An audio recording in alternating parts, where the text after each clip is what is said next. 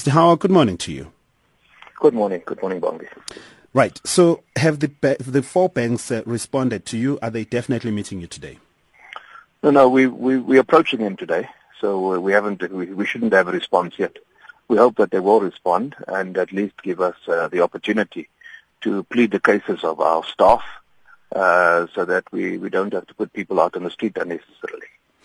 Okay, so where is the money right now? Have they shut the door? Have they moved the money out of their accounts, or are they still holding the money?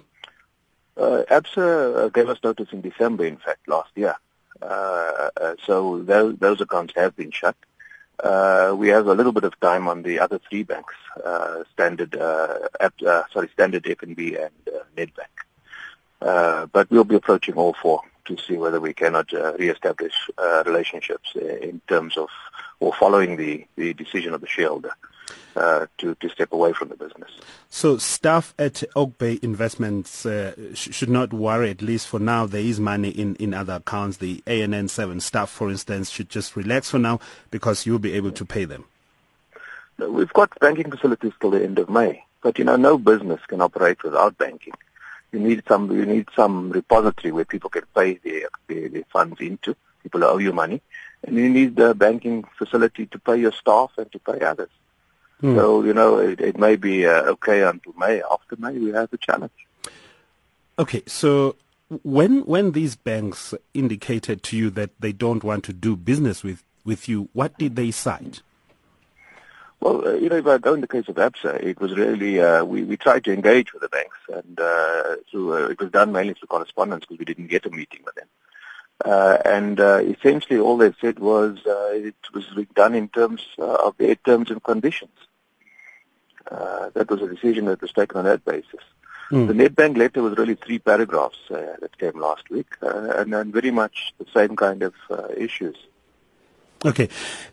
Did they not raise the issue of a reputational challenge? Because that's what we're reading also, that they feel that with what is going on in the country right now, their reputation is at stake. It's always a very strange comment to make that. Because, reputational challenge, and, I want to make that very clear. We're having a huge debate about the Constitution and the importance of the Constitution.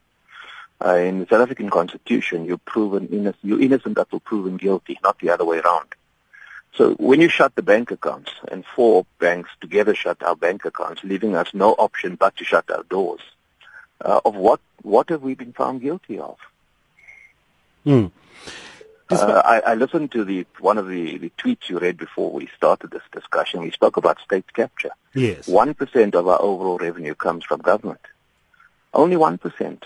On the matter of Eskom, at the moment we supply less than 1% of Eskom's total coal supply. When we close the optimum deal, that will move up to just under 5%. Not one mining contract has been given to us by government. We've purchased each of our mining contracts out of commercial relationships, mining licenses, out of commercial relationships. Not one has been given to us by government. So, perceptions cannot cause any CEO to react in this manner, harming innocent people. And how many innocent people are going to be affected in your employ? We've got just under 5,000 at the moment. We'll close the optimum deal next week, or this week, sorry. And as soon as the mine is ours, our fear is that that mine will also be at risk. We've got the leaders of these companies, the Gupta brothers, reported to have fled the country or left the country, whatever semantics you use, and they are in Dubai. Are they still coming back? Have they run away? I mean, what is the position there?